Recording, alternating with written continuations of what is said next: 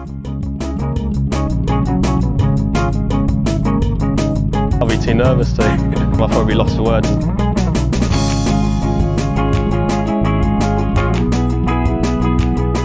Hello and welcome to this week's Lost for Words podcast. I'm joined as ever by Jason. Jason, hello. Good evening, Tom. How are you? I'm good, sir. How are you? Marvellous. It's a couple of decent events last week in the end. I know we didn't particularly fall in love with the CJ Cup, but we did have a breakthrough winner in Jason Kokrak eventually. It's been a long time coming really over his career, isn't it, for him to get over the line. And one of our favourites was Adrian Otwegi decided to go and win when we weren't on. So it was an interesting week overall. Yeah, fair play to Kokrak. Finally done the job. Nobody else wanted to win it, did they? They were all playing about. Xander didn't want to win. Tyrrell Hatton went backwards Saturday. Came again brilliantly on Sunday, to be fair. They weren't interested in winning. Russell Henley, 4 clear. He couldn't be bothered to win. And back over on our one, Matt Wallace proved that world rankings aren't always, a perfect indicator of success. Well, I thought he was going to make me look stupid again because it's been like twice now I've said Tommy Fleet was too short for an event and looked like he was going to win like third or fourth. Well, he finished third, didn't he, in Portugal and then lost it to Aaron Ryan in a playoff. And then Wallace looked like he'd had it sewn up, really. And I know, obviously, Otwegi had to play well in the final round to obviously get the job done. But he just faltered, didn't he, Wallace? At one point I was looking, he was the only player in the top 23 to be over par. Like that's not just disappointing. That's horrendous, really, especially with a player of his quality. And he actually finished 4 shots shy in the end. And I know Otwegi opened a 62, closed with a 63. He's not going to do that every week, but I just thought it was disappointing, really, from someone that, I mean, obviously, I'm not his biggest supporter and believer anyway, but I just thought that he should be winning that in that type of situation. Yeah, he is a winner, obviously. He's won plenty of times, but yeah, we look at it as context to the price that they go off at. We felt he was too short. We did look silly. I think it was like 7-2 on or something silly, wasn't he, at one point? Yeah. Should he have won? Yes. Did the course look easy for him? Certainly through Friday and Saturday, it looked very, very easy for him. There we are. It's no such thing as a free lunch, is there? No. You've got to be there for 72 holes. And he was. He did in the end. He's under par, so he hasn't completely thrown it away. But he let it go, didn't he? Through the beginning and the middle of the event, he on Sunday he let it go, and there's no way he was bringing it back. Not with Otwegi playing like he was. There'll be some hard luck stories behind. My old mate Aaron Rye, the close of Saturday's round, I thought he was unfortunate on the 17th. That seemed to knock him back, but I was quite impressed the way both he and Otwegi came back after sort of, average ends to their Saturday round. So, yeah, Wallace let you down. And this is what happens, I'm not going into it already, but, the first 5 in the betting this week work out about 2-1 to win. So there's plenty of value out there. Any of them can win at any time, as Kokrak has demonstrated. It's a matter of when. Obviously, the favourites are going to win more than they are, but, we're not interested in playing that. We have done, and we've been burnt this year. Westwood proved that, I thought the course over the weekend actually should have suited him, and I thought he was very, very pedestrian. Wallace did a much better job as a jolly, but ultimately at that price he has to win, and he didn't. Even like Pepperell was there, wasn't he, until a poor final day. It was strange because I actually thought Garrick Porteous looked really good for quite a while. Obviously he had a bad back nine, but I thought he's not been there. Matt Wallace has been there and done it and got over the line 3 times. It just I don't know what it is. I don't know if it's because he's been out of form for a little while, or because it's certainly not the company that he was surrounded by that was going to put him off. I know obviously Aaron Rye was hunting him down, but surrounded by players that really are, not prolific, and Otwegi's won before, but they're match play events. I just thought it was bizarre, really. But I suppose you can't you can't win every time you're expected to. He obviously performed as he was expected to in the, for at least most of the event. And it's just one of those things where, like you say, favourites get beat quite often, and it was the case this week. And he'll obviously take a.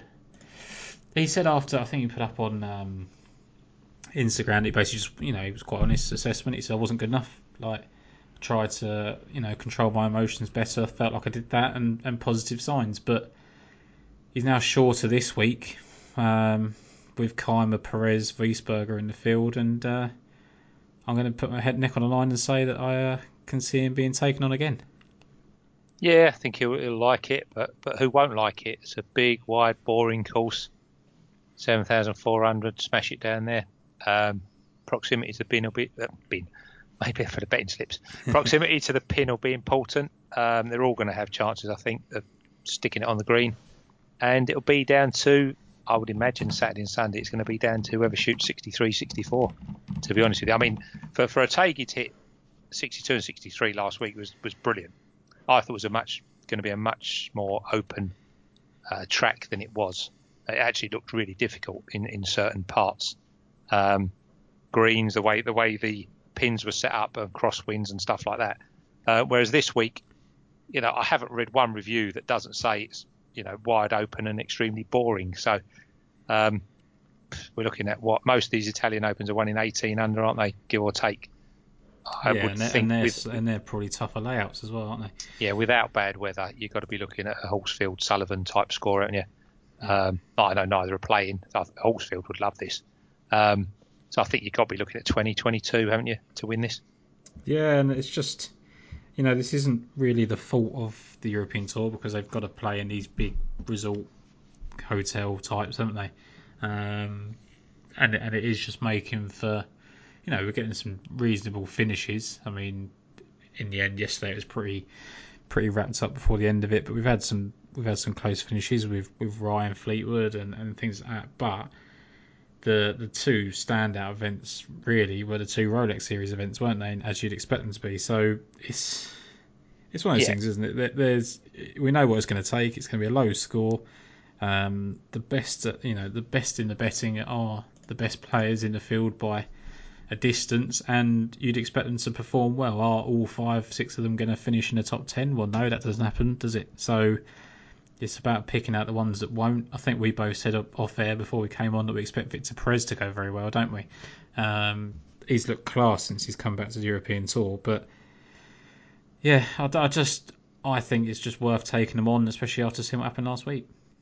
Yeah, I mean, just quickly, the European Tour have loads of faults. Their communication with the general public being their main one, and their polling website being another.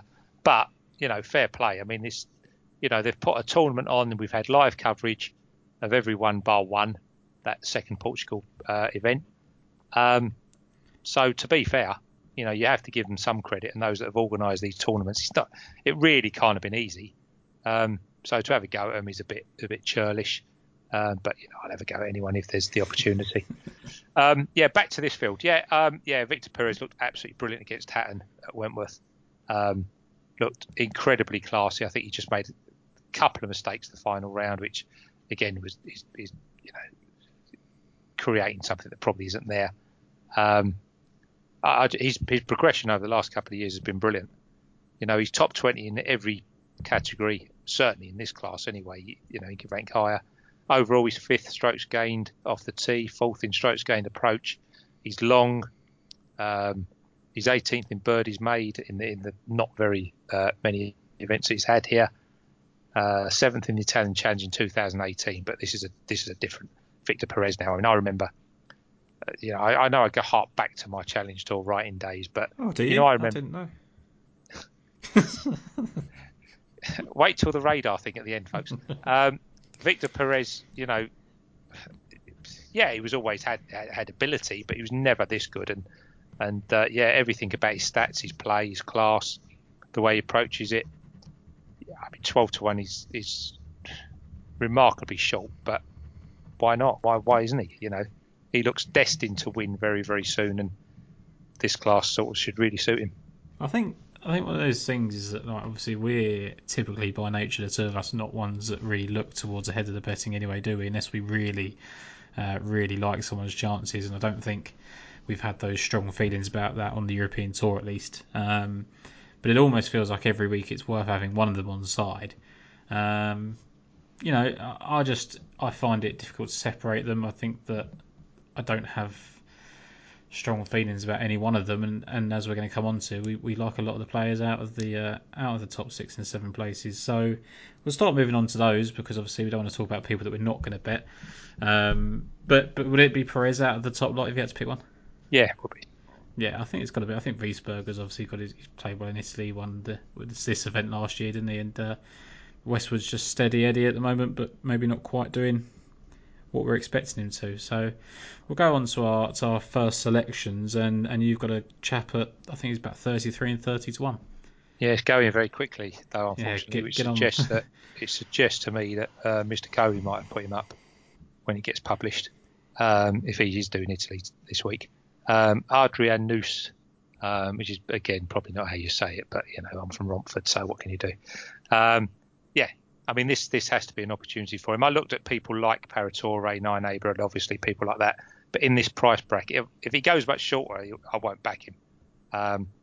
But Nus could just about get 30 still at the moment, which would probably be the shortest I'd go.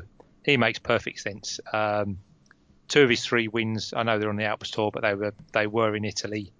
When he won the 2018 Challenge Tour final, he had Perez, Langasque, McIntyre and Senior behind him. This was a good year. He's been playing really well recently. I put him up a couple of times recently. For the life of me, I can't remember. It was Ireland or Scotland. I think it probably was Ireland. He does go in and out all the time. You can see it yourself. He'll throw in 2 good rounds, mid-60s, and then he'll do something silly. But that's where am I? Sorry, talk about Paratore, which I crossed out, didn't I? Because his price. My apologies. Well, Nus is actually not that different, is he? Really?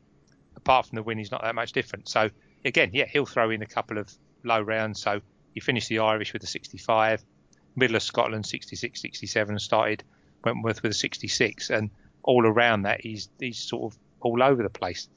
I just think that this area will suit him. His strokes gained approach the last 3 times, he's found 7, 5 and 8 strokes advantage on the field. So for me, this is all going to be about his putting. He was disappointing, I think, in the Scottish on the greens. Did miss quite a few in the final round, which is a worry if the cameras start following him around, certainly if radar starts following him or they interview him running down the fairway on the 12th or something. But yeah, everything about him is extremely consistent. He looks ready to do something a little bit special, and the location suggests that this is going to be right up his street. So 33, I was definitely on. It's a bit disappointing to see him go, but it's understandable.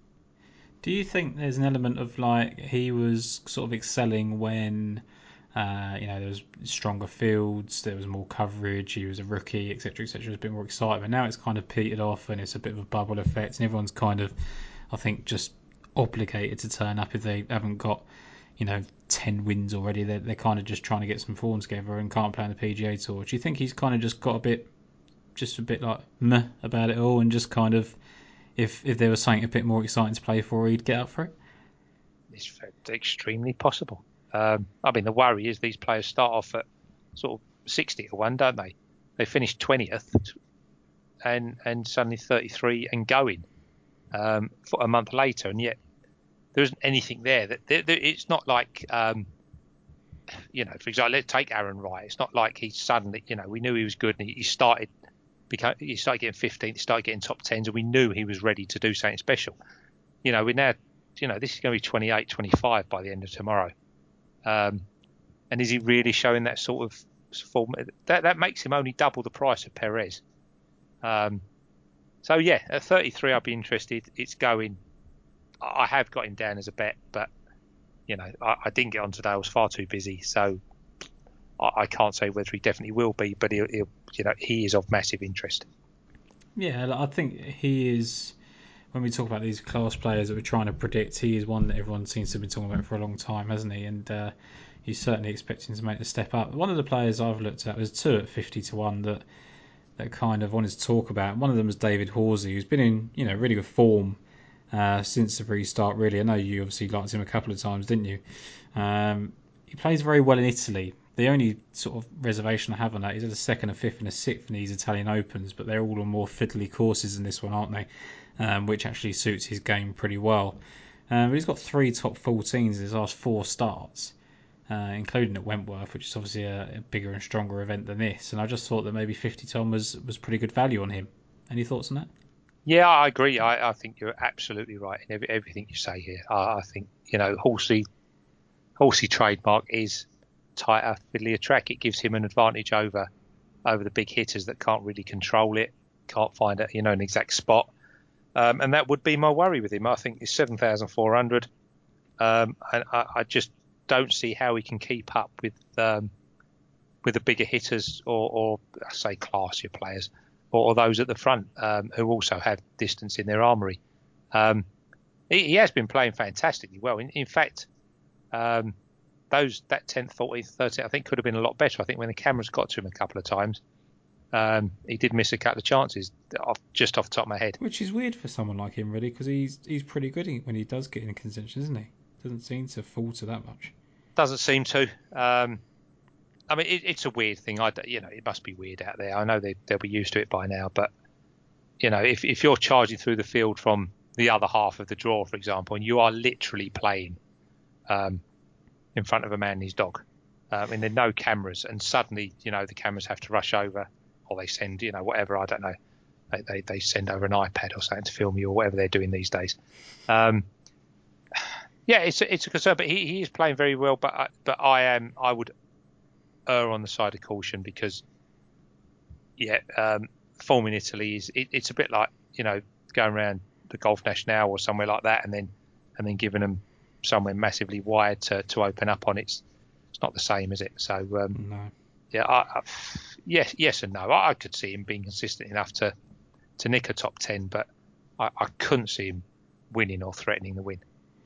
JB Hansen was the other one. He's got he shot a 62 at that Swiss Challenge, which is by the same designer, Kurt. I can't say his surname, a bit like you with pronunciations. But he designed the Swiss Challenge course anyway. Shot a 62 course record there. And actually led halfway in this event last year and was in spectacular form at that time. I think he was 4th in Spain, then finished 20 odd there, and then went on to finish 2nd in France as well. So he was in fine form, and that was obviously October, whether there's anything in that. But he was in the final group, wasn't he, at Wentworth? Finished tied 7th, played well at Valderrama and Irish Open. So his form is translating to different style courses as well as anything. And we know that he's the type that he's obviously very good at the Challenge Tour level, isn't he? And hasn't quite made the step up that he's been expected to on the European Tour. But this might be an event that allows him to do that. Yeah, I looked at him. I shortlisted him. He is a big hitter. And I'm sure he's a longer hitter than the stats are actually showing, but we know that those driving distance stats can be slightly skewed. It's a great performance at Wentworth. He is a great player. He is very dodgy in front, has been for years and years and years. But again, this course I would think would have suited him better than somebody like Horsey, as opposed to a traditional, tighter course, which would have been the other way around. So. Yeah, I looked at Hansen. He's another one in the sort of. He's had more chances than Arnoux and people like that. But I could see him. Yeah, I could see him there at some point. First round leader, second round leader, third round leader, whatever. So he's much of it. There's so many of them there, isn't there? We don't know the course. We don't know the type of player that's gonna suit. But like you say, I was quite heavy on the Swiss Challenge comparison. The worry being obviously it's not the same class, but players who are happy to play in that sort of region just over the border.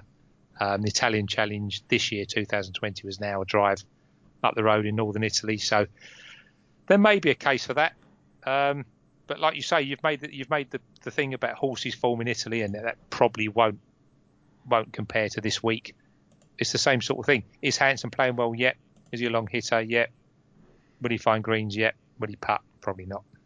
No, and that's the thing, isn't it? You are, but at 50-1, I was kind of hoping for a bit bigger, and I think he actually did open up a bit bigger than that. And it's just one of those ones again, like we keep saying, where in these sort of events, when obviously there are a few class players in this field, but not all of them, you do have to kind of take your medicine and just, if you like a player, back it. And when we talk about the fact that Horsey, the main reason I liked Horsey was the fact they play so well in Italy, and they're not comparable courses, whereas Hansen's played well on the design tracks by the guy. I think that's probably, out of the two, I would say he's probably more promising, especially given the fact that he was up there. And to be honest, he didn't really do an awful lot wrong at Wentworth. It's just that Tyrrell Hatton was so good that I think he shot. I think the worst shot he was 72, which is no bad thing around Wentworth really. So I think that there was enough in there to make him worth the bet. Any more around his price range?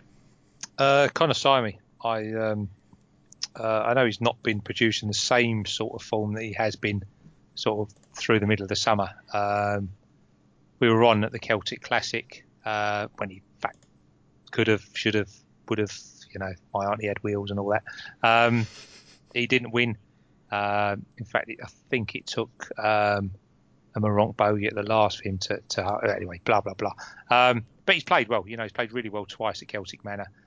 So excellent effort in Valderrama. But obviously, this is a completely different course that, compared to anything like Valderrama. But what was quite interesting, that he's 17th in par 5 scoring.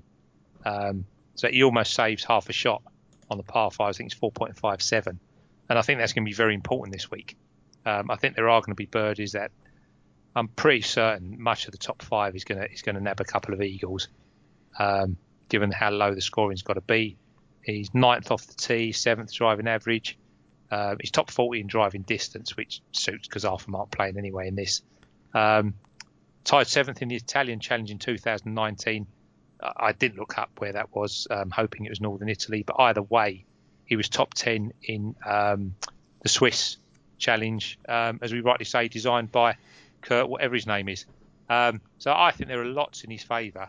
He's played twice in Scotland.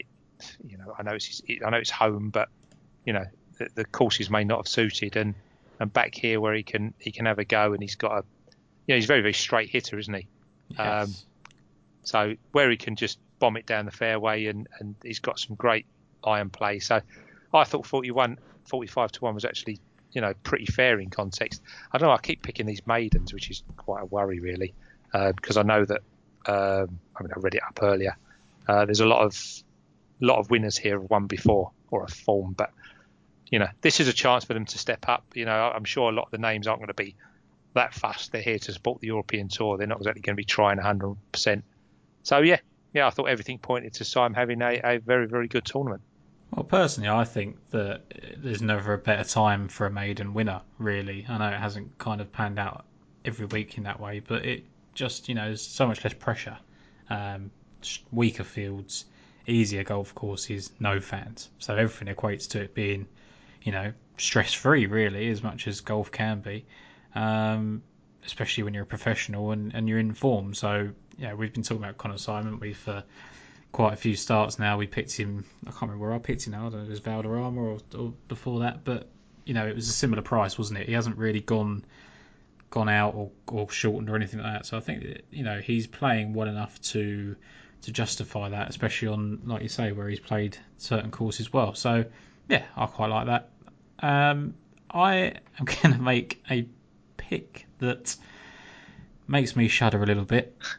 But if there's anything in the Swiss Challenge link, which, we do have to say you've got to proceed with caution, haven't you? Because, we're simply just making links to the designer and hoping there's similarities in it. It doesn't always work out that way. One's in Switzerland, one's in Italy. It's not foolproof. But Richard Bland has actually got 2 top 9 finishes at the European Open, which is also at a course that Kurt, what's his name, is designed, which is actually his name now, at the Bad Griesbach. My German's not great. 4 top 27 since the restart. 3 of them are top 22s, and in all of those, really, he's had chances to finish top 5, top 10. The worry with him is that you're almost playing for each way terms, really, aren't you? Because he's not a winner. It's not like it's due, is it? He's gone plenty of years proving that. I mean, you look at his third best finish on the world golf record. His second at the Irish Open in 2002 still holds up. So, even on the Challenge Tour, he's finished second at the Swiss Challenge last year, which is one of the reasons I like him as well. It's just, to me, he's looked in pretty good shape most of the time since the restart. Looked like he's had a chance going in. I don't think it's impossible that he can win during these circumstances. If he doesn't get interviewed during the third round when he's in the lead after just hitting a tree, he might be all right, which I think happened to him. I think when he last got asked, he was asked, did he take up cycling during the lockdown, and to tell us more about it, which I wasn't interested in. And I don't think he was really interested in talking about either. He thought he was going to be asked something about his golf, where he just double bogeyed, and he just got asked by, I think it must have been Tim Barter, telling him, tell us more about your cycling. It's just baffling, isn't it? We talk about this all the time, and we'll get on to our radar rants at the end. But he, I don't know. It's one of those ones where I don't have all the confidence in the world, but if the course correlations stand up, he should have a good week. That's about all I've got to say on Richard Bland. Yeah, I hope he's up there on the final round, and then I can have my 54-hole column will be opposing him in the 2-ball. Especially if Tim Barter or the lady, I forget her name, that interviews on a Sunday, she was asking Matthew Southgate whether he felt that the spirit of Seve was with him yesterday on Fairmont St Andrews, whereas I don't think Seve's probably ever played a round of golf before. Matthew Southgate's probably never met him. Doesn't play like him. There was nothing to suggest that he thought of that. I just think some of these interviews are baffling. But like we say, you've got to thank the European Tour for putting on a decent schedule so far under tough conditions, and maybe they're just trying to make the most of it. I don't know. But moving swiftly on from one of those little rants that we'll probably save a bit more for later. Another person I like is Matthew Baldwin, 125-1. He was top 15 on that Swiss course by our Mr. I can't even remember his first name now. Kurt, what's his name? Yeah. He's had back-to-back top 9 finishes, and he was, if the Italian Challenge is anything to go by, a couple of starts ago, he finished tied 4th, but he was actually well within his chances of winning. I think he was actually clear at the time. Smashed the ball into his playing partner's bag, which bounced 40 yards into the water. Right. Double bogeyed and missed the playoff by 1. So you'd have to think that, that's a pretty tough break, isn't it? And then I sort of thought, well, would he have a chance next week at the last week, at the Scottish, and he did. He played well for quite a lot of it, and although he wasn't really in contention in the end, he's backed up another strong performance. Yeah. 68-65 at a weekend, I thought was suggesting that he's in top shape. Absolutely, yeah. He's another one, isn't he, that hasn't won at this level, despite being very promising on the Challenge Tour. But I don't see him potentially as someone that's ever got there and thrown it away. I just don't think he's particularly put himself in position too many times. No, I think that's right. I think he's a very steady player, and if somebody finds something a bit special, unfortunately he's going to fail, isn't he? I can't argue with you. He sits there amongst a group of players. In his thing, I mean, I remember he's now more of a famous singer now than a columnist. But Sam used to do a column where he would pick up. I haven't heard his latest one actually. Have you heard it? No, it's Rory Sabatini, isn't it? Oh, is it Sabatini? He's got a new one out today. Where he'd group the players into price brackets. So you'd be looking at whatever, the sort of 100 to 150 at one shot now. And why not? Baldwin makes as acceptable cases. Many of those in that price bracket, to be honest with you, possibly more. So yeah, it's a fair pick in that price mark. Again, it's another one of those things where if it turns into a bit of a shootout, it probably goes against him. Really, I think he probably prefers it a little bit tougher and can kind of take advantage of a bit of accuracy and things like that. But second last year at that ISPS Handa Invitational behind Jack Senior, who plays well at the Swiss Challenge, coincidentally. He can do it in low scoring events, and this should suit, especially when he's in. I think the thing that's important here is that any player that's in good form should be able to play these resort style courses well, and this is exactly what this is this week. Yeah, absolutely. It's a very boring course, and it is going to be about how good you are with your irons. It's simple as that, I think. And then doing the business, obviously, on the putter. But as we always say, you only need one day when it rolls. Look at Kokrak, it's ridiculous, wasn't it? Well, Sergio with his eyes shut. Yes, exactly. It happens, But if you give yourself enough chances, if you give yourself 72 chances, then you expect to finish in the somewhere up there, don't you? Absolutely. So yeah.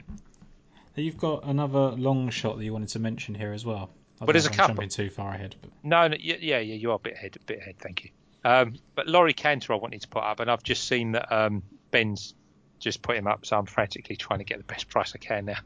I've really got to take days off on Mondays just to run around getting these early prices. I think yet again another maiden. But anyway, playing really, really well. We thought that it was a sort of one-off thing, didn't we? When you saw him play well sort of throughout the British Masters and the Hero. But he came back and he's performed fantastically. Portugal, he chased George Garcia all the way, didn't give up at all. Garcia started kicking on halfway through that. It was shelling peas for him. But Cantor turned out to be the only one to give him any real worry. And I remember on the 18th, it didn't really matter the 18th, I don't think, but he had something like a 30-foot putt for par. Really difficult putt and made it. So I'm happy with his putting, which is good for this week, sort of overall. 15th in par 4 performance, 34th par 5 performance, I think. 9th in birdie performance.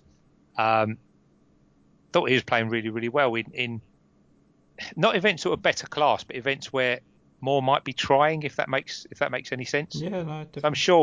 I'm sure they were trying harder at Celtic Manor than they might be here this week, where I think a lot of them will just be on the Chianti every evening, and just this is what it is. This is part of their job, as opposed to something they desperately want to win. Obviously, it's been devalued, isn't it? Quite a lot, money wise and everything like that. So it's not part of the Rolex series. So yeah, I think it is a chance for virtually everybody we've mentioned to come through and do something. I'm sure they'll be trying harder. And this looks to suit. Look at his figures, stroke gained off the tee, top 10 every single week. Tee to green, virtually, top 10 every single week, top 20 in approaches. So this is going to be down to the flat stick. But it was quite taking, I thought, what we saw at Portugal. So yeah, I'm happy. He was 66s. Ben has just put his article up and screwed the whole thing up, which is his prerogative, obviously. So that's going to go to 50. I've been told there's 55 available at the moment, but we'll see how long that lasts. But I still think the 50-1 is very fair for somebody like Cantor. I think he's got a win in him, and this will be the place to do it. Yeah, I mean, I was quite not dismissive of his chances a couple of times ago when I think you fancied him, and then when we sort of reflected on it, it's more I kind of forget that he's not even really played that many events, has he? I sort of see him as a non-winner, and then you think, I think he's only played sort of 70 odd events or something on the European Tour at this level. So, and I fully expected him to take a kind of step back from his form, and he went 5th, 13th, 2nd, 14th, and like you say, he was very impressive when George Coetzee won. It's just that George Coetzee was even more impressive, as simple as that. Sometimes you just get beat. And I think that although it's disappointing, when you do just get outright beat and don't throw it away, there's plenty to take encouragement for that. So, yeah, at the end of the day, he's a player that's improving. He's a player that I don't think gets phased by this sort of bubble life, if you like. And I think that's actually a big factor at the moment. And anyone that can kind of keep their head screwed on. I think that's why we're seeing, people like Horsfield and Hogard and people like that go back to back, because they're young, not back to back, but double wins. It's just when there's less on the line and you're just focusing on your golf and taking advantage of a good opportunity, it's probably easier to do. Yeah, that's what I've done. I've got the 55, so that's all right. I can move on there. And who's You've got a big outsider, haven't you, here? Yep, right. Quick mention for Dean Burmeister, who I think is far too big, 80-1 in this class. He looks out of form, but as discussed before this, now it's got nothing to do with it, but he's been taking part in a Strixon Dunlop tennis golfer type fun event over the last couple of weeks. I have absolutely no reason to suggest that that's disturbed what he's doing, but it may well have done. If it is, I think he's going to give himself a million chances on the greens here this week. 80-1 is far too big for a player like that in the context. He's 20, 30 points too big. So that's just a quick one for Burmeister. It can't be on current form. And the other one, you talk about the 300-1 shot. That's the one. Yeah, Marcel Schneider. 6th in the world amateur rankings at one point. So really, absolute proper player. Just of interest, he was second to Hurley Long. That's it. Hurley Long in the Italian Challenge in 2020, just a few months ago, which is up the road, up the northern coast from where we play this week. So if it's a regional thing, that's a positive. Even better, he absolutely destroyed his field in the 2018 Swiss Challenge. I think he led all the way. He's a proper player that needs to step up at some point. I mean, you look at people like Matthias Schwab and people like that. There are others that I know their overall form is better, but they need to step up at some point. And for me, when I was doing the course correlation, if there is one, I was amazed that he was this price. I mean, he's double the price I thought he was going to be. Look, he's got a top 10 in the Trophy Hassan. You have to go back a few years. It's not brilliant. Top 20 at Wentworth in the same year. It's not stunning form, but there has to be something there. He was such a good amateur player. It's just when, and why not? You're not asking them to be tricky like we discussed, the whole evening. We're not asking them to be. They don't have to be tricky. This is not a mentally difficult course. This is about get it down there and get it on the green. And in that case, at 300-1, I'll back him every week for the next 7 years, and he can win once, can't he? That's the thing, isn't it? When you start getting down to this range, you're not asking for a lot to happen, are you? If they outperform their odds and give you a chance going into the, Saturday and Sunday, then great. You've got something to look forward to, and if you can do your Betfair thing on there as well, then he's even going better. to be huge, isn't he? He's going to be. I mean, I haven't looked, but he's going to be an absolute massive. I'm guessing he must be in the 500 odd to 1, is he? Something like that. I would have thought so. Yeah, I would have thought so. I mean, he's 15-2 for a top 20. I'd actually want more, to be honest with you. I'd rather just take the chance at 300. Yeah, you might just give it a go, aren't you, at that range? But yeah, I think on Betfair he's probably massive price. So yeah, if he hits the 500, the old W money at a quarter of the odds, he's only got to hit 125. Wow, who cares?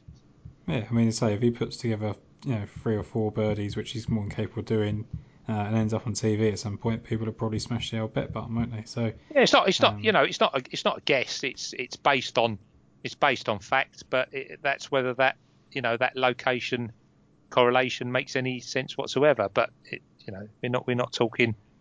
As you rightly say, we're not talking Martin Keimer at 11-1 and watching him do something wrong on the 17th on Sunday, are we? At 10. No. I think the Betfair thing's broken a little bit in the market. It hasn't quite made its way because he's only 100-1 at the moment. So there's some work to be done on there. But there's one person I want to mention, which I know you're going to just tut and sigh at. I won't be betting him, so don't worry too much. But it wouldn't be worth leaving an Italian Open without mentioning Matteo Manassero and his current comeback to form. Mm-hmm. The main problem of his over the last few years is that he can't keep it on the course. Wide open here. Won an Alps Tour event and then goes 25th at the Italian Challenge, where he actually just had a bad final day to fall out of the thing. There's good signs there. This is a player. This isn't someone that you're predicting is going to be a good player. He was a world beater at one point. Won first 4 years on being on the European Tour. Still got plenty of time to come back as well. So be interesting to see what he does this week. I hope that it's just on a personal note, it's a good week for him. I won't be invested in him because you're guessing because he hasn't played at this level for a long time. But yeah, it would just be interesting to see how he gets on.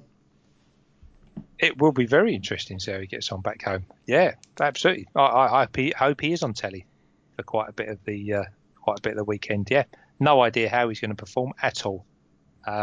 So good luck. Yeah, let's see what happens. He's like you say, he's not going to miss the fairway. Well, if he does, he's in real trouble here. Do you think it helps that he's not playing in front of fans when he's got some work to do? Because obviously he'll be a very popular player even still in those parts, wouldn't he?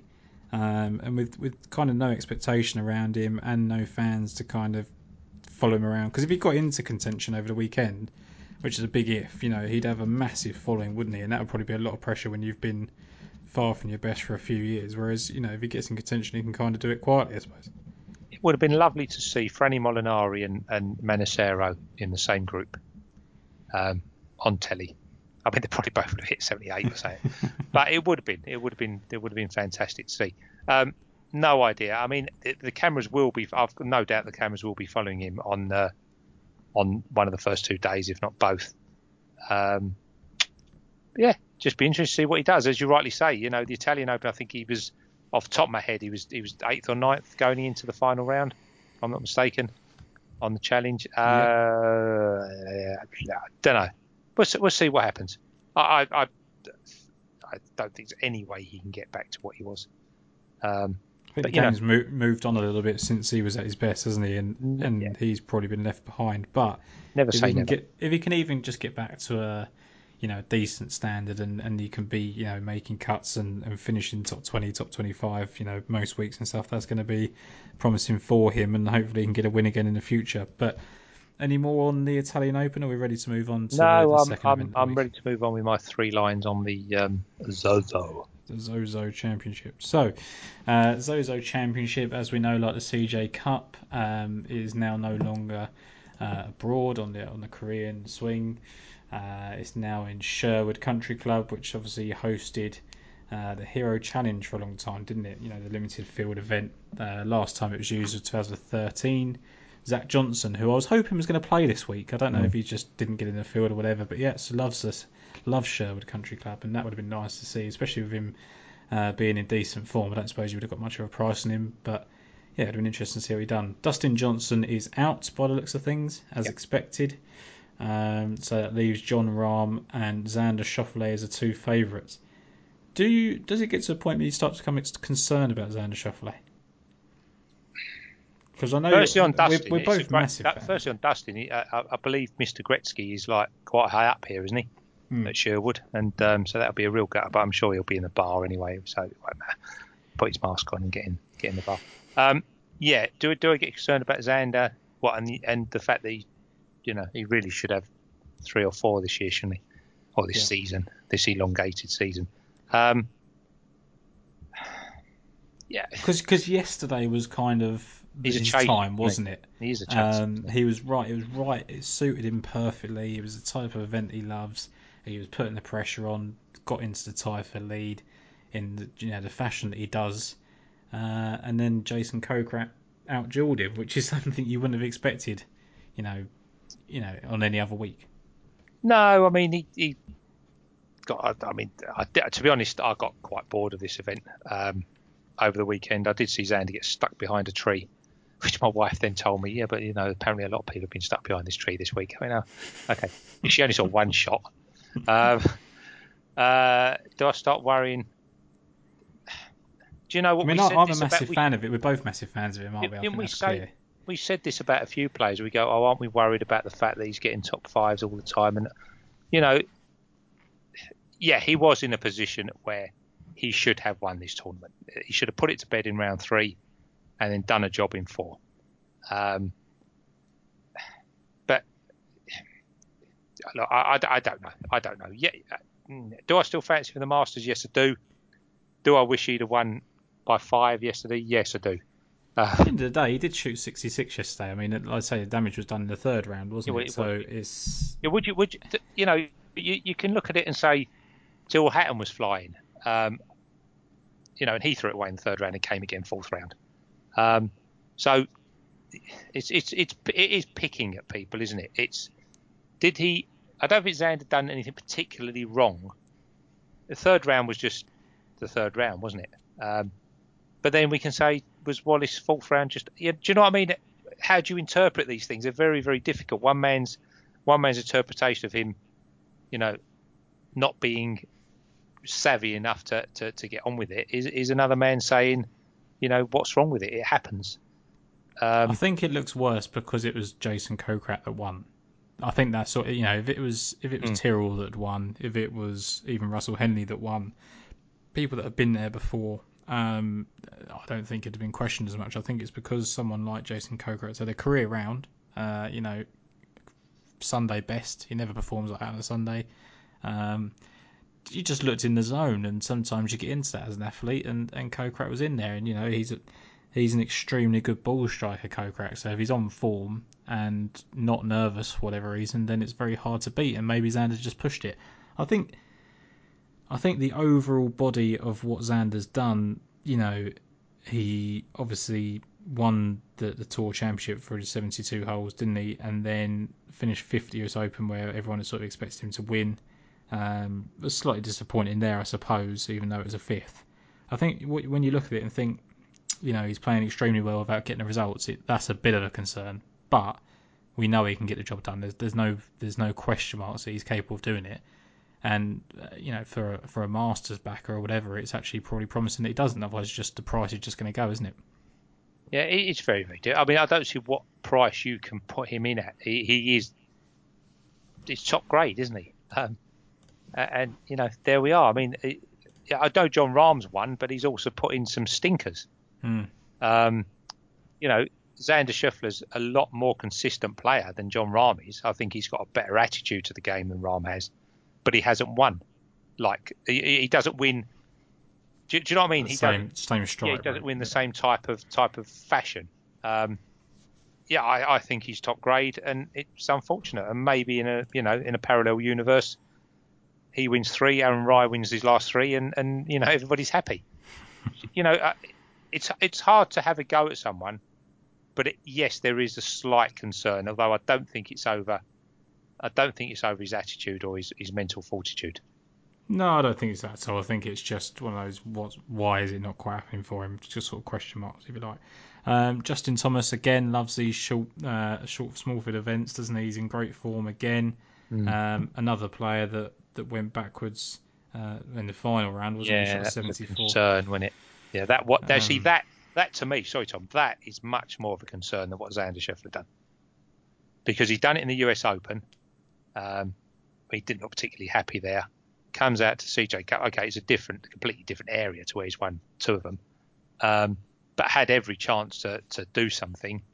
And I think going backwards in the final round is a lot more worrying than doing what Schauffele or Patton done or something like that. I don't think he's looked very happy on the golf course for a little while. I remember at the PGA, he just looked absolutely devastated about everything, and I was like, come on, cheer up. You don't know what's going on, so I don't want to kind of guess there might be something going on. It may just be that's his game face. I don't know. If it is, he needs to adjust it, because he looks very unhappy all the time. But he is probably the likeliest of the top, I would say. Maybe Xander would argue that, but I just think they're the perfect for him, aren't they? These small events. This course is meant to be all about basically putting it in the fairway and wedging it, and there's not many better with a wedge in their hand than Justin Thomas. I'll have a match bet with you. Well, we'll see. Okay, we'll see. But yeah, I think it's close. I think it's close between those two. Rory's showing signs again, but I don't think it's still good enough. And Jon Rahm, well, he's 10-1, isn't he? So it is what it is. But Tyrrell Hatton is the next one up, and 20-1. I actually think is not bad value. He's playing out of his skin, isn't he? We've been saying it since we started this podcast. It's just happened to be pretty much the same time scale. I put him up the last ever blog post I did for the old golf family. He won the Arnold Palmer, finished 3rd and 4th after that, and has then gone 5th at the Tour Championship, 1st at Wentworth, 3rd last week. That's when he backs up a 3rd from Wentworth, at 1st at Wentworth with a 3rd in the CJ Cup on a short, week flying, whatever you want to do to it. It's pretty impressive. And like you say, yes, he did go backwards in the 3rd round, but he looks awesome again yesterday. Got to catch up though, isn't it? Surely at some point. Well, that's the thing. I think that's why you can get a decent price in it, because I don't think people think he can keep it up. I don't know. I don't look at Tyrrell Hatton immediately and go, right, 20-1, I've got to go in. He's not that type of player yet.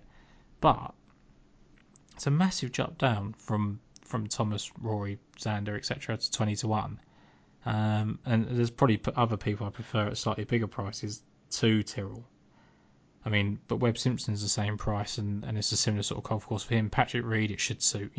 In that collection, I think they're all pretty worthy of those prices. I just find it strange that he's almost being discounted as if he can't win because he's playing so well. That's the attitude people have, isn't it, in golf? Is if someone keeps stringing results together, you're likely to put a bad one in. Whereas if it was a football team, you'd be jumping on them because they're in such good form. Yeah, he's playing very well. He's playing very well on courses that he's never seen before as well, which is impressive. Absolutely no reason why he can't do it again. But again, I think he probably wants it harder, or it's more of an advantage for him than it is some others if it becomes harder than it's going to be. There were a few moments over the weekend, weren't there, where he sort of went back to the old tempestuous Tyrrell. It looked like he cut it out, and that was when he was playing his best. When he kind of, he's got to. I mean, he has to be. Again, we can't second guess him, but he has to be tired. I mean, celebrating after Wentworth, coming over to Fake Land, and and doing that, and he played. Like you say, he played fantastic yesterday. He never gave up at any point. He's the closest he could possibly have been after that third round. So yeah, fair play. He's playing. I think the thing is, there's two. It could go both ways. Like you say, he could just be mentally exhausted, and if he finishes 80th this week, it's not because he's just running on empty or whatever. It wouldn't be completely surprising. But I think it's at least promising that he opened 65, 68, which you'd expect when you're on a high and you're in Vegas and you're relaxed, etc. It's the way that he's bounced back from that 73 that really sort of encouraged me. I was like, okay, well, that's the last round of the week. That's when you should be the most tired. And he's put in his best effort, or matched his best effort from the opening round. It was just encouraging to see. Yeah. Morikawa, I don't know what it is about Morikawa. I just can't seem to get excited about him. Even I know, obviously, when we won the PGA, he sort of changed his tune a bit. I just think I was lucky to get on a week where he putts. Yeah. I just, that is all you're betting against, because he's going to be the best ball striker in the field most times, isn't he? Or one of. Yeah, one. Yeah. He's a superb talent, and there's no point in trying to discount that or discourage it. You can't make him any bigger, I don't think, in terms of odds, but you are literally just backing on whether he can putt, which is going to segue us on nicely to both of our selections this week. So I'm quite happy to go there, unless you want to talk about top 20 Hideki first. Literally finished 21st this week again, even in a 78-man field or whatever it was. That's the only position he can finish in. Dear. No, you carry on, mate. 21st, 17th, 17th, 29th, 22nd, 20th, 22nd, 21st. What the hell? What's wrong with him? Does he just go, oh yeah, that'll do? I don't know. Well, ball striking gets balanced out by, lots of other things, doesn't it? It does indeed. Tiger Woods obviously loves his golf course. Can I just say, I mean, I didn't have a lot to say on this event, right? And I'm going to put this up there, but you need help if you back Tiger this week. And I could look very, very silly by the end of this, but honestly, don't be ridiculous. Any other player, this is not 1998, right? Any other player playing like him with his form will be double that price. He's only played 7 events since he won this last season, hasn't he? I don't care. I'm absolutely think you've no chance of winning this tournament.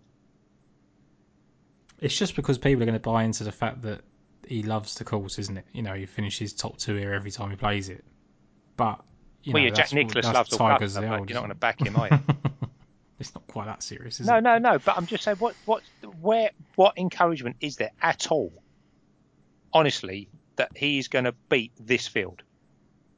There is none at all.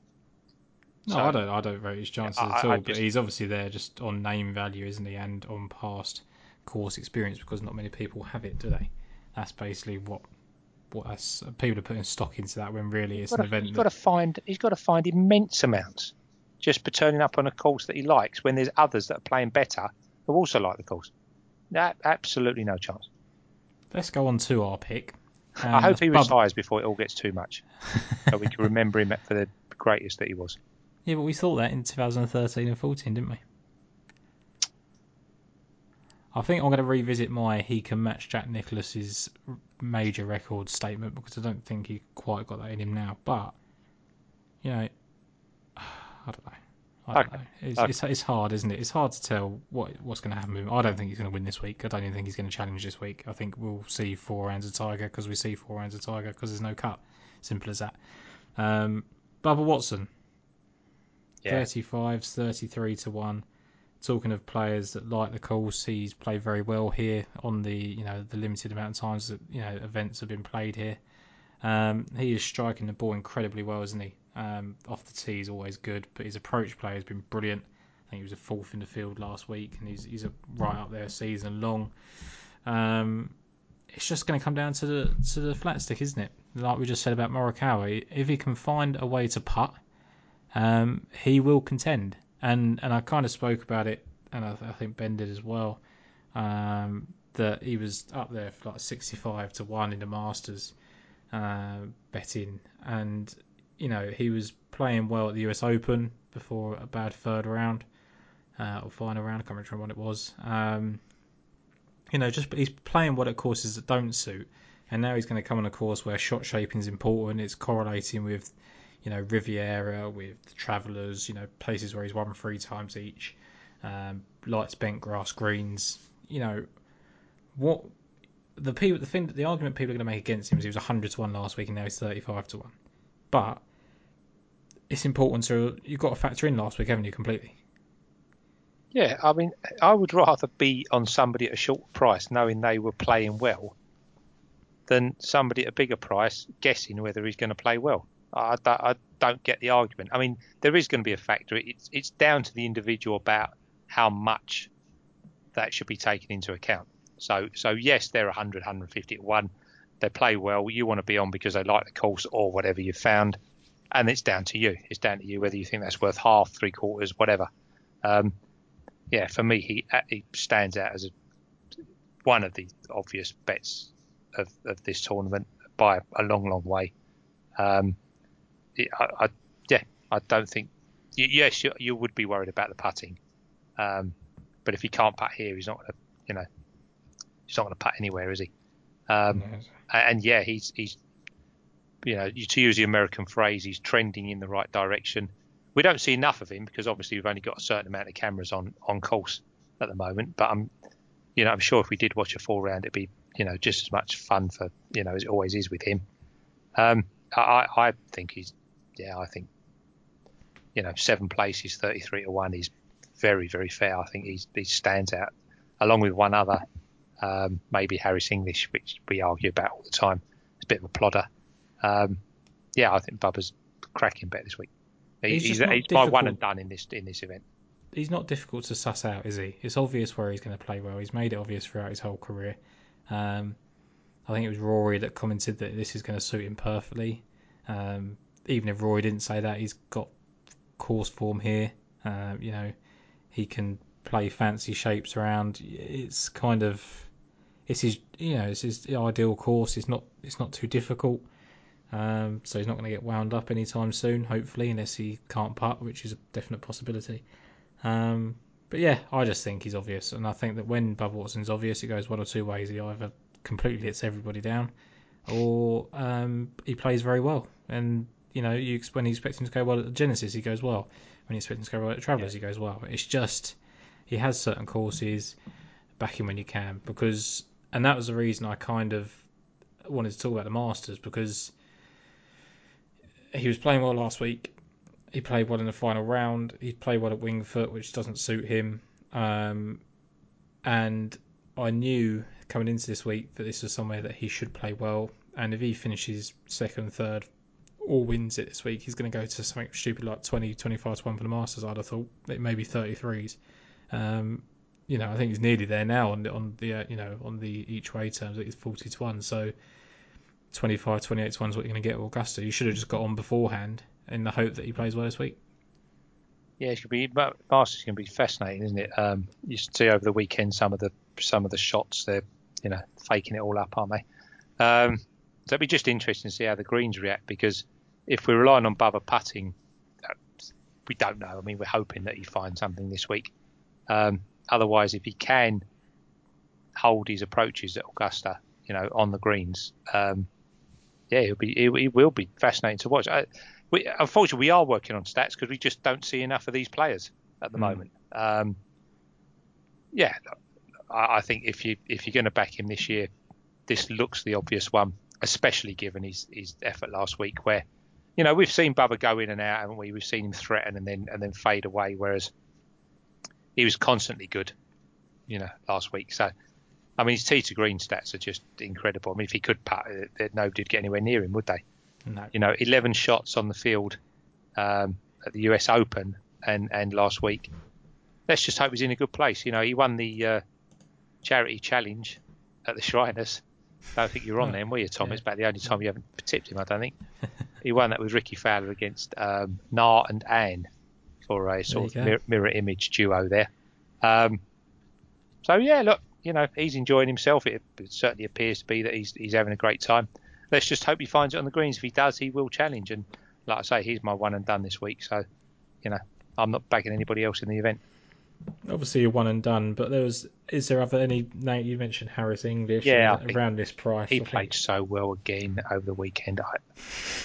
He did, didn't he? But it's just so frustrating. But I mean, I can't imagine what it's like for him, because he's in serious danger of wasting form that he will never replicate. You look at Brendan Todd earlier this season, and he just took advantage of being in the best form of his life after being absolutely nowhere. Harris English, very similar, not quite as drastic as Brendan Todd. Better player by quite a distance. You'd think so, yeah. In terms of transformation, what I'm looking for, but he can play anywhere really, can't he? Harris English, he can take his game to most places, whereas Brendan Todd's probably quite limited. But I worry. I do worry. I think that there's a very good chance he does all this. I mean, you think about his second at the Northern Trust, played absolutely superb, and lost by what was it, bloody 11 shots it was. I think it was to Dustin Johnson. When you run into that sort of form, you think, well, okay, that was probably my best chance of winning. Then he goes and finishes fourth at the US Open again, nowhere near Bryson. It's just you keep putting all these good efforts in. Fourth and fifth earlier on in the season, ninth at Bay Hill, and you just can't get close to the winners. It's gonna grate on you, surely. I don't know what his mindset's like. He might just be really good and can just carry on. I don't know. I don't know how they think. I'm sure he can afford a few houses after what he's been doing. He's okay, I think. Sorry? I think he's okay. I just thought I was watching him last week. I did like him a little bit last week. And again, he came through the field, got there, and then it wasn't pedestrian because his figures suggest that he isn't pedestrian. I don't know what it is. One day it will fall in his lap, won't it? Things will happen. And I just thought, he's 35, he's the same as Bubba. I thought, Berger's playing okay, but he hasn't got that oomph that he did have. Faded, isn't he? Tiger, obviously we don't like at all. Hovland is playing quite well. Neiman's playing quite well. Again, they've got the same problems Morikawa, haven't they? Tommy, we're not that fussed about at the moment. So around that sort of mark, I thought English and Bubba they just looked a really solid duo. I do favour Bubba Watson, but that wouldn't surprise me if English won this week or next week or the week after or the week after. Sometime in 2020. Yeah. Joaquin Neiman and Russell Henley are both in great form. Russell Henley is, because he'd got his ball striking back together, Henley, even before the lockdown, and he was putting horrendously, which is always a strength of his in the past. But he's now been working with a new putting coach, which we always like to read when they're playing this badly. And he's ranked 21st, 22nd, and 3rd in his last 3 starts in strokes gained putting. So it looks like it's going the right way for him. 9th, 8th, 3rd in 3 of his last 5 starts. He had a 7th at the Workday, 8th at the Honda. He's getting back to the Russell Henley that we know. If there's anything, obviously there was a sort of a link to the Hawaii Wailea course. I don't know why, but he's obviously won there. It's I don't think I'm that excited about it. I think he's obviously just playing well, and 50-1 seems nice in a limited field. Same with Joaquin Niemann. He's very consistent at the moment. But it's going to take me to 80-1 to go for my next bet. Who's someone I thought you were going to put up after last week was Cameron Smith. I know you liked him at 125-1 last week, and he's obviously played well, hasn't he? He's shot 69, 268s, and just had a bad second round to sort of hold him back. I mean, he really should have been sort of like in top 5, top 6. Yeah, he should have been. Yeah. And I just think that he does play these limited field events quite well. Likes this time of year, doesn't he? Does that, yeah. Likes this time of year. If there is anything in that Hawaii link for whatever reason, he's won there earlier in the year. He plays the CJ Cup, which is why you obviously liked him. His best finishes have come there. So it's just a time of year, type of event. 80-1 I thought was fair, considering he showed plenty last week. Yeah, the interesting thing was last week we said that we had no idea whether form would. Obviously, I mean the 2 courses had 0 really in them, and it was just interesting that he did finish so well. Therefore, there's enough evidence there to suggest that he plays well at the end of the year. It just so happens to have been the CJ Cup where he's now placed a couple of times and got 11th yesterday. Yeah, why not? I didn't fancy the tournament for anything to go too mad on. Smith might be a play in running. I just wanted to stop at 1 or 2, and that was what I did. So I can't argue with you. Can't argue with you at all. But that was the situation. Yeah, I looked at the event and only wanted when I wrote my bits out, and the stats that I wanted to be involved. Bubba stood out along with, like you say, Zach Johnson and a couple of others who aren't playing. So yeah, Smith could do well. Lots. Look, let's face it, lots of everybody except Jason Day could do well. There was a couple of surprise names up in the leaderboard last week, wasn't there? In terms of Taylor Gooch, Lanto Griffin were there, top 7. Munoz carried on his good form to make up that sort of top 10 there. So you can get some outside prices sneak up into the leaderboard this week. It's just about trying to pick one. Streelman could go well. Streelman could go well. We're fans of Kevin Streelman at a big price, aren't we? Yeah. He played okay last week. He's been playing well, and he won't mind this. Tied with top 20 Hideki. Yeah, and also he won't Danny mind Lee, who actually finished very strongly last week. Yeah, you like a bit of Danny, don't you? Good lad. Plays well in California. Streelman. Not going to mind this course at all, really. Probably. I mean, it's a very short track, isn't it? Was it 7,000 bits, isn't it? Something like that. I think. Yeah, so it's not really going to. It's not really going to. Affect Streelman's lack of length. So he could go well at 3-figure price. I wouldn't mind that, 140 or, if he hits, we've made on Streelman before without actually winning. If he hit 180, 200 on Betfair, again, you're only asking for 50-1 in run. He's got plenty of enough form to suggest that, he's more likely to reach that than, the likes of Alex Noren, Adam Hadwin, etc. Mark Leishman at the moment. So he stands out, really. I think 140 looks a bit too big. Wouldn't have surprised me to see him around the 80, 90 mark. So, yeah, he'd be one that stands out. Another one that obviously I generally tend to mention probably more often than I should, because he never seems to actually do anything other than play okay, is Ryan Palmer. Finished 17th last week with a 76 in round 2, so he had a 68, 66. Again, it's very probably loose because it's just a case of people play well in these short field events and finished well in Hawaii at the start of the year. He's won that in the very small amount of events that he's ever won. It's like a WGC, isn't it? This type of event is a small amount of players. It's not quite a challenging golf course, but Lots of them have got no hope. yeah, there's plenty of people that can't win, and he's probably someone that can sneak you a top 7. There's only 7 places this week on the bet. I think that's the sort of thing you're looking at if you want someone out of this range. There's Takumi Kanaya is going to have people watching him as he's turned pro. I can't remember exactly what the figure was, but the amount of money he could have won as an amateur is why he's obviously turned pro. Finished 7th on his first start in Japan as a pro. So it'll be interesting to see how he gets on. But I think really it's just a case of one of the better ones will win this week.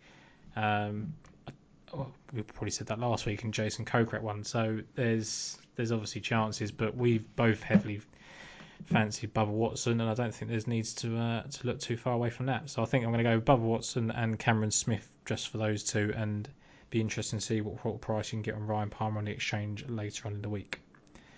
Any more to add on the Zozo Championship? Nope.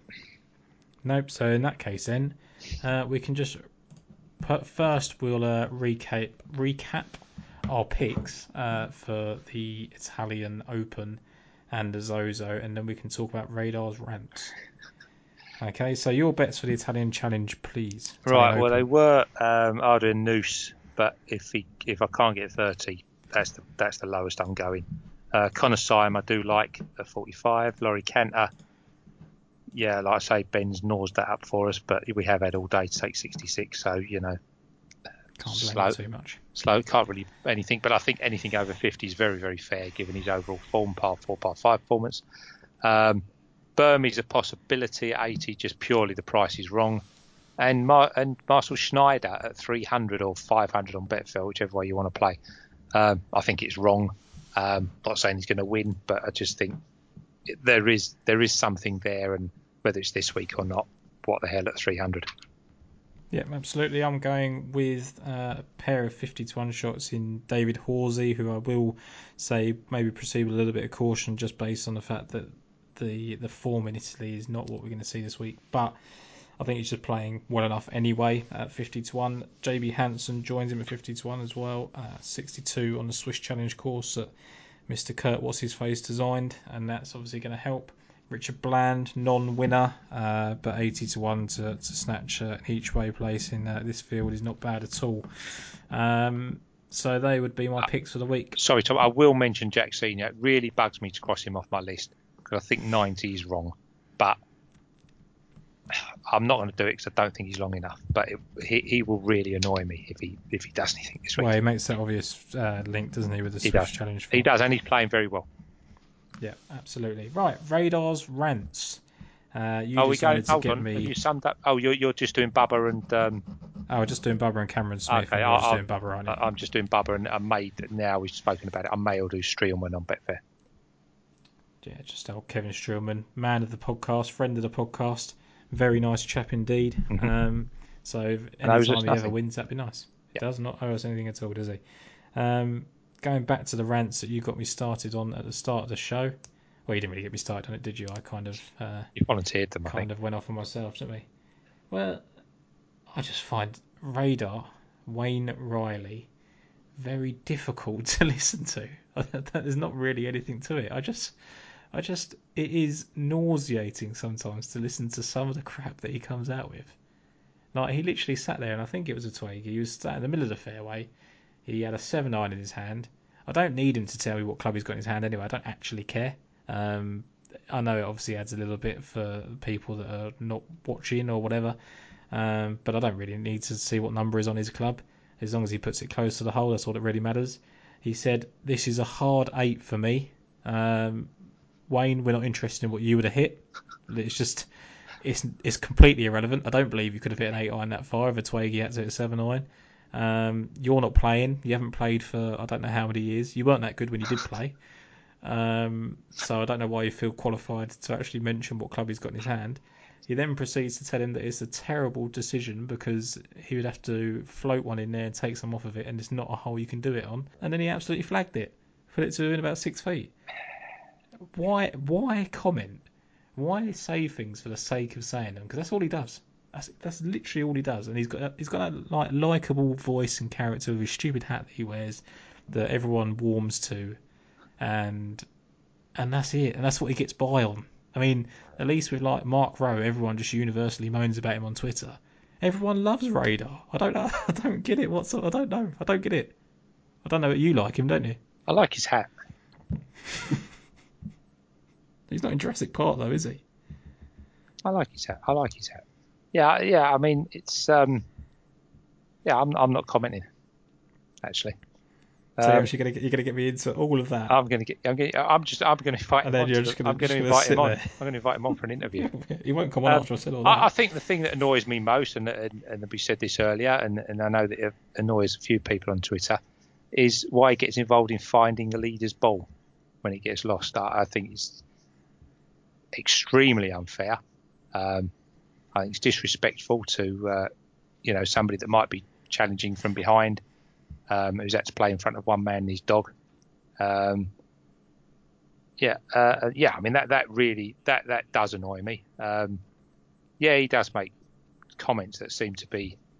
Look, he knows better than I do about playing golf, but he does make comments that appear to be the total opposite of what's actually going on. I think you said it earlier about how the wind's blowing. The wind's always up.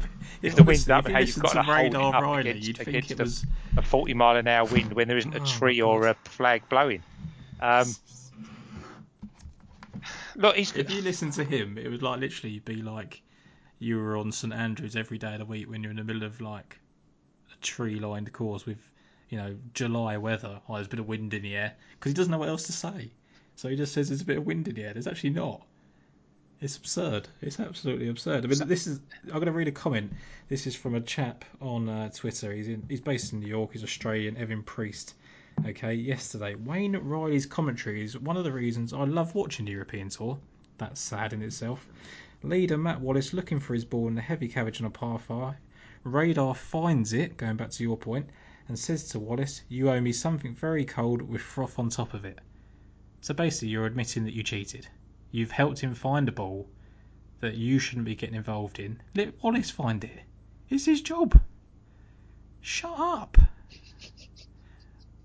The one thing I'll say in his defence is it's very clear. I don't think it's fake that he loves golf. I think he absolutely loves and lives for sport, and I think he's authentic. I just don't find him as charming as everybody else seems to. Maybe I'm just a miserable old git. Well, not that old, but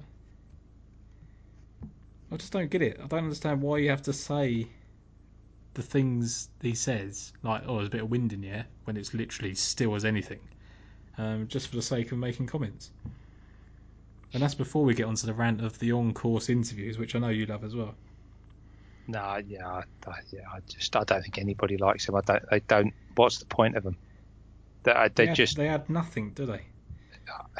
I just don't see it. I mean, if somebody's in a zone, I mean, to be fair, they are asked. It's not as if they shove a microphone up them and they go, and then just start speaking. They are asked if they want to take part in the interview, but I don't see how it does. If a player's in contention, I don't see how it benefits them or anybody in any way whatsoever. I know you had some bizarre questions. Yeah, you mentioned it earlier, didn't you? Some of the bizarre questions that was asked to Southgate over the weekend. Southgate was asked at Fairmont St Andrews, which is not St Andrews, it's like 4 miles down the road, whether when he gets out on a course like this, suggesting it's like the brutal links that Matthew Southgate likes playing on, whether he feels the presence of Seve Ballesteros. Why would he? Why would he feel that? He's probably never met the bloke. He may never have met the bloke. He literally... It's not like when you get to the Ryder Cup and you're playing under a Olafabao and everyone says, "Oh, do you feel the presence of Seve?"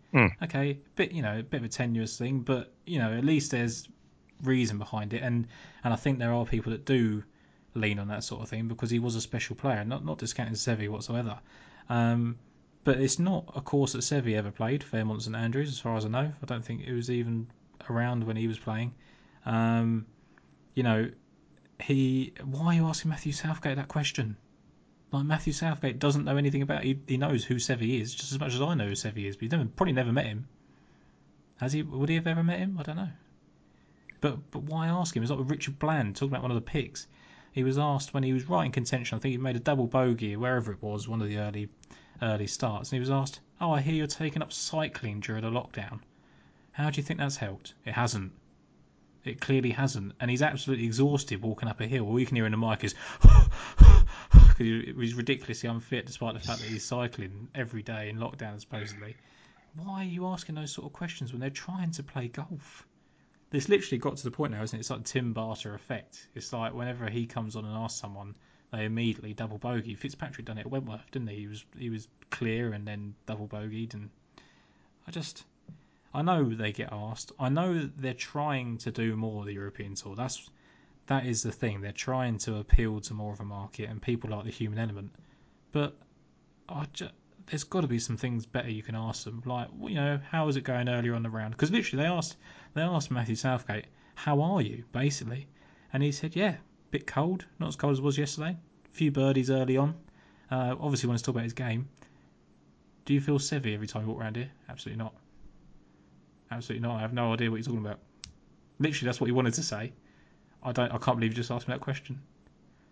Like, what do you say to that? I would have to not laugh, like, if someone asked me that, because I've just got no idea why you're even linking that to me. It's lazy, isn't it? Thanks, Tom. Some of us get annoyed about people not putting crunches in freezers, and some of us get annoyed about many other things. More important things. I have to watch that. That's what I'm saying. I have to, like, for research purposes, for enjoyment on a Sunday. I want to kick back and I just want to talk. I just want to watch how a Twiggy is playing brilliant golf. Matthew Southgate isn't in contention anymore. Don't ask him a question. I'm not even interested. Who's a good commentator? Because all the American ones are incredibly annoying. Nick Doherty's all right, isn't he? Yeah. But he's more of a studio folk, isn't he? People don't like Paul McGinley. I quite enjoy him. Okay. I think he offers a lot more than people suggest that he does. I think he's very analytical. I think you listen to a podcast on what will remain unnamed because they're competitors. They're not competitors really. They're way ahead of us. But he's got a lot to say if you just give him the time to listen. The trouble is with Paul McGinley is all he's ever asked about is Rory McIlroy, and eventually he runs out of things to say about him, and then sounds like he doesn't like him when really he does. He likes him an awful lot. He says sometimes he can't win, and he can't win, and he's right. I don't know who else we really like. Who's the Ken Brown? He's okay, isn't he? Yeah, he's all right. Yeah, Ken Brown's right. It's hard. It's a difficult. I like Jim Nantz. It's a difficult sport to think about what you're going to say in between what's going on. I mean, half the time, obviously, they're sitting there and they get the same pictures that we do. What annoys me is how they can be so incorrect when it's their job. I don't get. I'm not like Boxy, but the amount of times it'll be like, oh, here's X for par, and we know it's for bogey already, even though we're 10 minutes behind the live action. We know it's it's for bogey, and it's when he misses it, he goes, oh, that's for double. Sorry, and I just think all you have to do. There's only one thing you have to do: sit in a studio with whatever links you've got that are live on course and tell us that. That's it. It's not a difficult job for a few £100 a day. That does annoy me, the inaccuracies and stuff like that. Unless it's, and how many times you see it where the graphic gets put up, the actual graphic tells you, and they still don't know what's going on. I mean, I don't know if the graphic appears on their screen. It obviously doesn't, does it? It can't do. Well, it's not. It's really not. Certainly on the weekend, you've only got to know what you're going to show. 30 players max. You've only got to know what 30 players are. It's really, really not a difficult job. So shut up. And the opening 10, 20 minutes or so of every show where I'm not interested. Showing them I just don't care. Yeah, I'm just not bothered. And showing showing Masters bloody Sorry, adverts. kids. Showing Masters adverts. You've got 3 balls. You've got the first 2 go off. They're, I don't know, just behind the lead, and they show the Masters advert for 5 minutes, so you don't get to see the third player tee off. It's what I find strange about that is it's not advertising obviously is what drives finances for a lot of these TV shows, right? They have to put these adverts in. Yeah, you're not getting any money out of showing that, are you? You're showing your own. Yeah, that's right. You're advertising your own show. We know the Masters is coming up. We're going to watch the Masters whether you tell me about it during the Scottish Championship or not. Why do I need to see that? Well, they show interviews with players, like when there's, the top three are on the green. Look, we've got blah blah who finished with a 64 in his eighth. Right? Yeah. No, honestly, that's brilliant. And we know where to find your interview. Well, you don't, because half of them don't get put up online. But we can find it, and we're happy to see it. But the front three are on the green, so can we see them? And then the other one. What about the other one? Right, where you get a tee shot. It's a great tee shot within 5 foot. Oh, look at that other marker. That's blah blah within 2 foot. Yeah, we didn't see that one, did we? Because you were pouncing about, flipping in front of the Sky car. It's important what they say after it. Of course it is, but not at that time. We don't need to know halfway through a final round. Actually, I've forgotten to mention the one bit of commentary that had me absolutely rolling around in fits yesterday. And I can't remember if it was Radar. It probably was Radar. It may have been. I can't remember who else was on the commentary that day. But someone said about Garrick Porteous. He doesn't look nervous, does he? He had a snood on. You couldn't see his face. It literally the only thing you could see was his eyes. He had a woolly hat and a snood on. Sneed. He literally looked like he was about to rob a bank, like we all do at the moment with the masks anyway. You couldn't see him. How do you know if he looks nervous under there?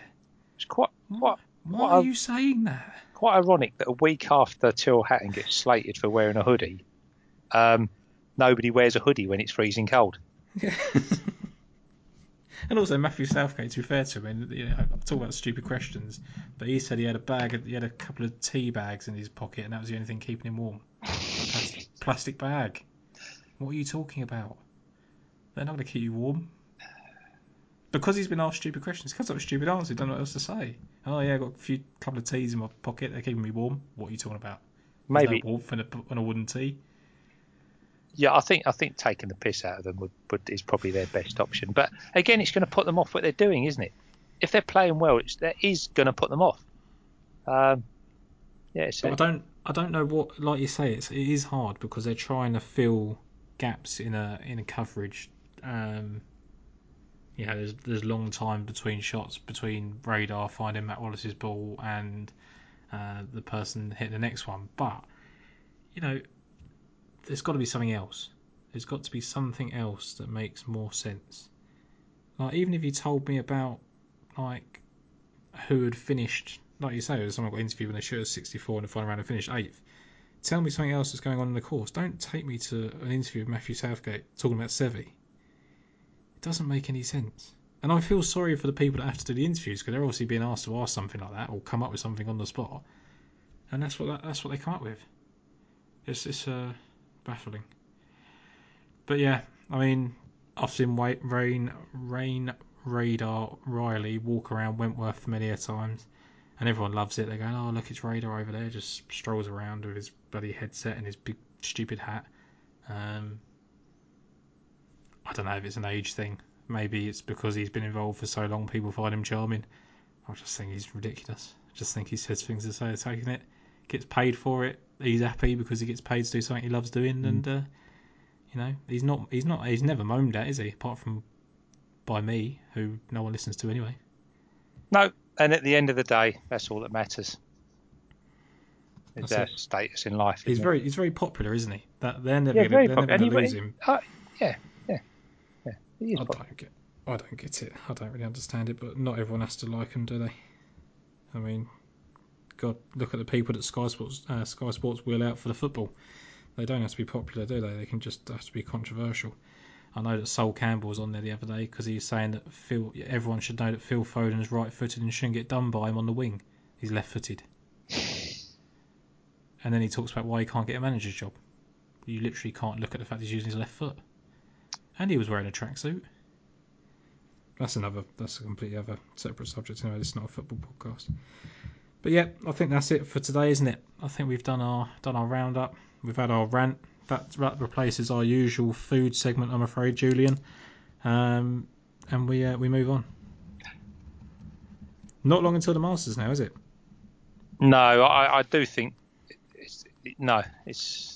It feels like a countdown to that now, doesn't it? It's been very weird, isn't it? Because we know we go outside and it's dark in the morning, it's dark in the evening, and the Zozo, the CJ Cup, it all appears to be very end of season, doesn't it? Yeah. So it's going to be very, very weird, and I don't know. I mean, clearly, from Twitter, there's loads of people that are, absolutely can't wait for it. I could do with a week off, to be honest with you. But it's just, and it might get that with the Cyprus. Put it this way, it's Bermuda and Cyprus next week, isn't it? So if we decided to have a week off, I don't think anyone would hate us. Only Radar. Only Radar. I mean, he hates us anyway. And I don't hate him. I just think he's bizarre. Yeah, I know. But yeah, I just they're trying to get you up for the Masters, and I just think it's. Obviously it's going to be brilliant, but I don't know. It's just, to use a very naff cliche, it's just not the same, is it? No, it isn't. It really isn't. It's a tough slog at the moment, but we move on, don't we, into next week? Yeah, of course. Yeah. All right. Thank you very much, Jason.